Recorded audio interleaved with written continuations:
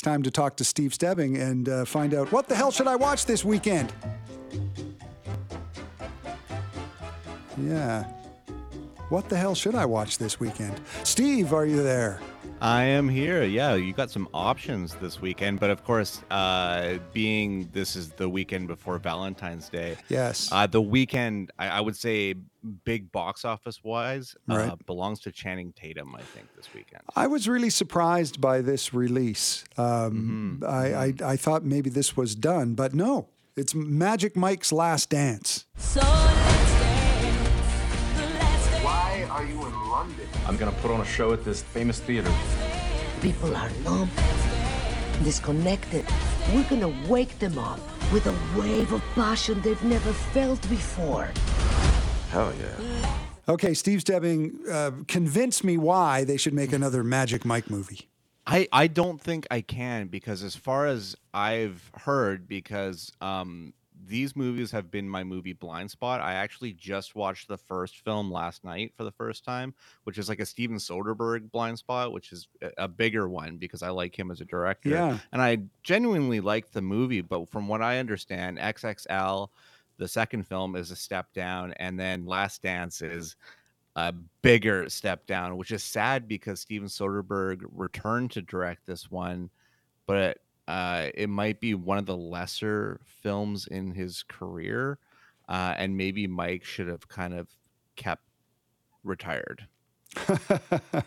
Yeah. So they find Magic Mike. He's kind of at the end of his rope. He's kind of hit the skids. Yeah, he had a business deal go south, and it kind of leaves him bartending in Miami, where he meets this rich socialite played by Salma Hayek, and the two kind of begin a relationship, and she ends up convincing him to come to London and put a show together, which seems busy and convenient all at the same time. Right. And Channing Tatum, I mean, he's he's done some pretty great work, and he just directed a movie, right? Yeah, he directed Dog last year, which I think is one of the underrated great films of 2022. And I mean, since Magic Mike, which is I believe might be over 10 years old now, like I don't know if he had a lot of weight in his career yet, but I really genuinely like the guy. I think he does comedy quite well. And with a good script, I think he really excels. And I think Dog is a huge recognition of that. And especially that him and the writer of Magic Mike did that film together. And yeah, I mean, he's a totally different dude than when he made Magic Mike in 2012. Yeah, and I guess this is just incredible money for Channing Tatum. I think this is the big role in his career. If you look at like box office returns and everything, I think this one's these films are the top. Right, and a good date movie if you want for Tuesday for Valentine's Day. Absolutely, that's an easy bet. Yeah. Okay, let's move on to One Fine Morning. Tu me fais goûter? Okay. Merci. Elle est trop bonne. Tu me la rends? Clément? Et toi, t'as rencontré personne? Moi? Non. Okay, so tell us about One Fine Morning. I love it when I bring foreign films. I should always preface, this is French. They're speaking French. Yeah. This is the new film from writer and director Mia Hansen-Løve, and who's an international filmmaker that I really, really like. And she's teaming with French actress Léa Seydoux, who plays a young single mother who is dealing with her father, who's declining into a neurodegenerative disease, and needs to now go into a care home, and just basically going nursing home to nursing home, and never kind of nomadic style, never finding a place. And while all this is happening, she runs into an old friend who is a married man, but as their relationship starts to deepen, it starts to get more romantic, kind of forcing her to become the mistress in a sense. And it's really kind of like a drop into this woman's life and kind of see it happen. It's a very simple film at its core, and Hansen Love is one of the best at doing these type of films. Definitely not for everybody, but a good character drama. Okay, let's keep going. Your Place or Mine? Hey, Debbie. Happy birthday, Peter. 20 years of friendship. Can you believe it? How do you still speak to me? Do you remember the first night we met? Never stops being weird. So weird. Debbie, you need to take a break. I just need to be practical, which is what you have to be when you're a single mom. Right. So Reese Witherspoon, Ashton Kutcher, another Netflix original.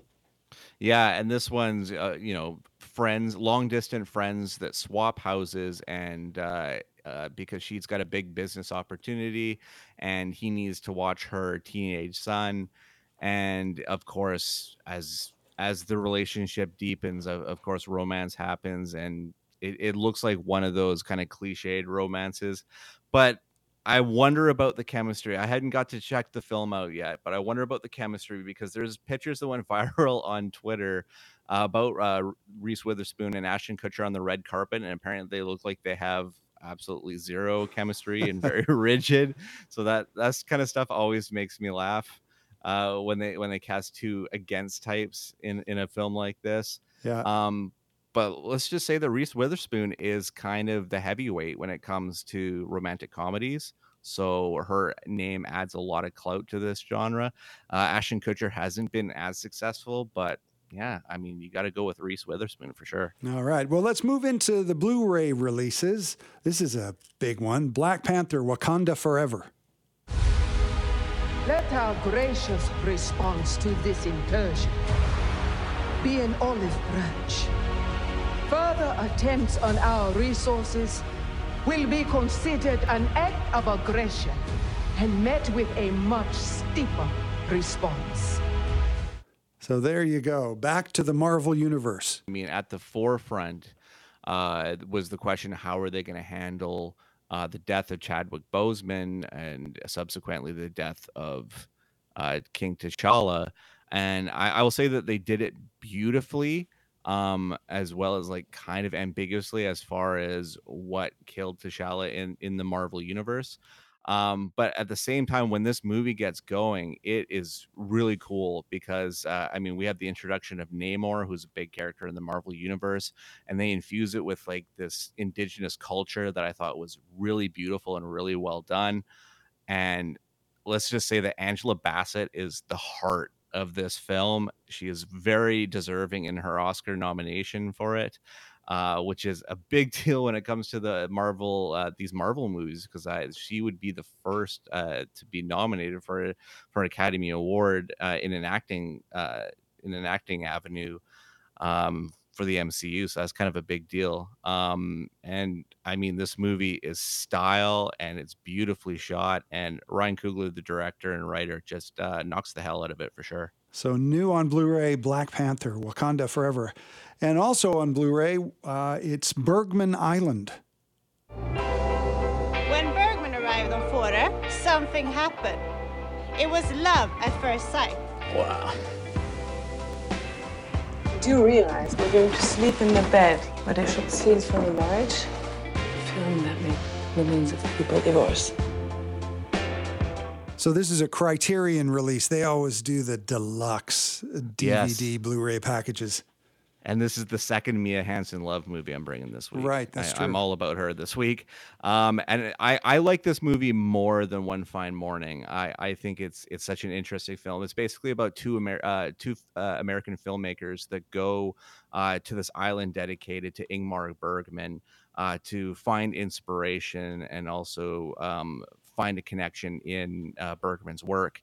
And it ends up doing more than that and kind of getting into their workings of their relationship and their creative process, as well as kind of blurring the line between who they are as people and these characters they're writing that seem to come to life on the island as well. I really dig this movie, and it's such a deserving entrance into the Criterion Collection, which is I'm obviously such a nerd for these movies. So anytime one comes out that I haven't seen, I just got to get my hands on it just so I can knock it off that list. You're in the Criterion closet. That's Bergman Absolutely. Island and Legion of Superheroes. Your cousin is a problem. She's failed to control her powers. Brainiac? I am not going to let you hurt anyone else. With her abilities, that makes her a threat. I don't like what you're implying. We still have no idea where the rest of the Legion is. Okay. I think I get a sense of that. It's a comic book movie. DC Comics.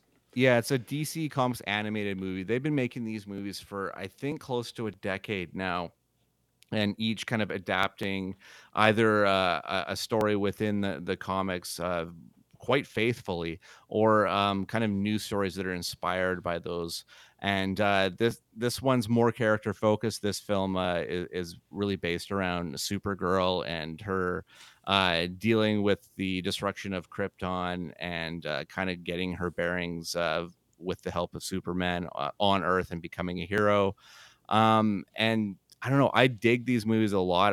Ever since I was a video store clerk in the early 2000s, I've been hooked on these movies, and every time one comes out, I get a little more excited about it. And now they're releasing them to me in 4K, which is like a whole new level of watching these movies. So yeah, I'm digging them. So if you like this kind of stuff, Legion of Superheroes is a cool film. Okay, and finally, TV.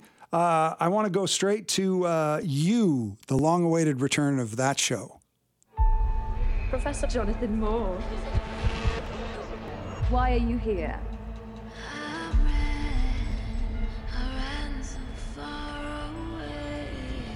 Did you kill someone? Oh, did someone break your heart? Did you break my heart, Marianne? It's a little a little corny, this show, but it's hard to not love. And yeah, it's season 4, right?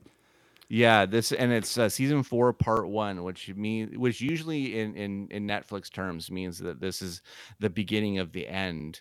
When they split the seasons up like this, and this show is only so good is because Penn Badgley is really, really great. A guy with an interesting career. I mean, he's basically really only made his name in television, playing this creepy and just. I mean, there's so many layers to Joe Goldberg, and then playing the nice guy Dan Humphrey in the Gossip Girl series on CW in the mid 2000s. I think the only other thing I can remember him from was he played Jeff Buckley in a movie. Right. But I mean, not a huge star, but yeah, he makes this show work. So it'll be interesting to see where this character goes, because I think we're in Europe for this season. Yeah. It takes a really good actor to make a character who does the things that he does likable. So it's good. Yeah, it reminds me of Dexter a little bit. Totally. It's totally got that Dexter thing going, where it's a classic sort of anti-hero.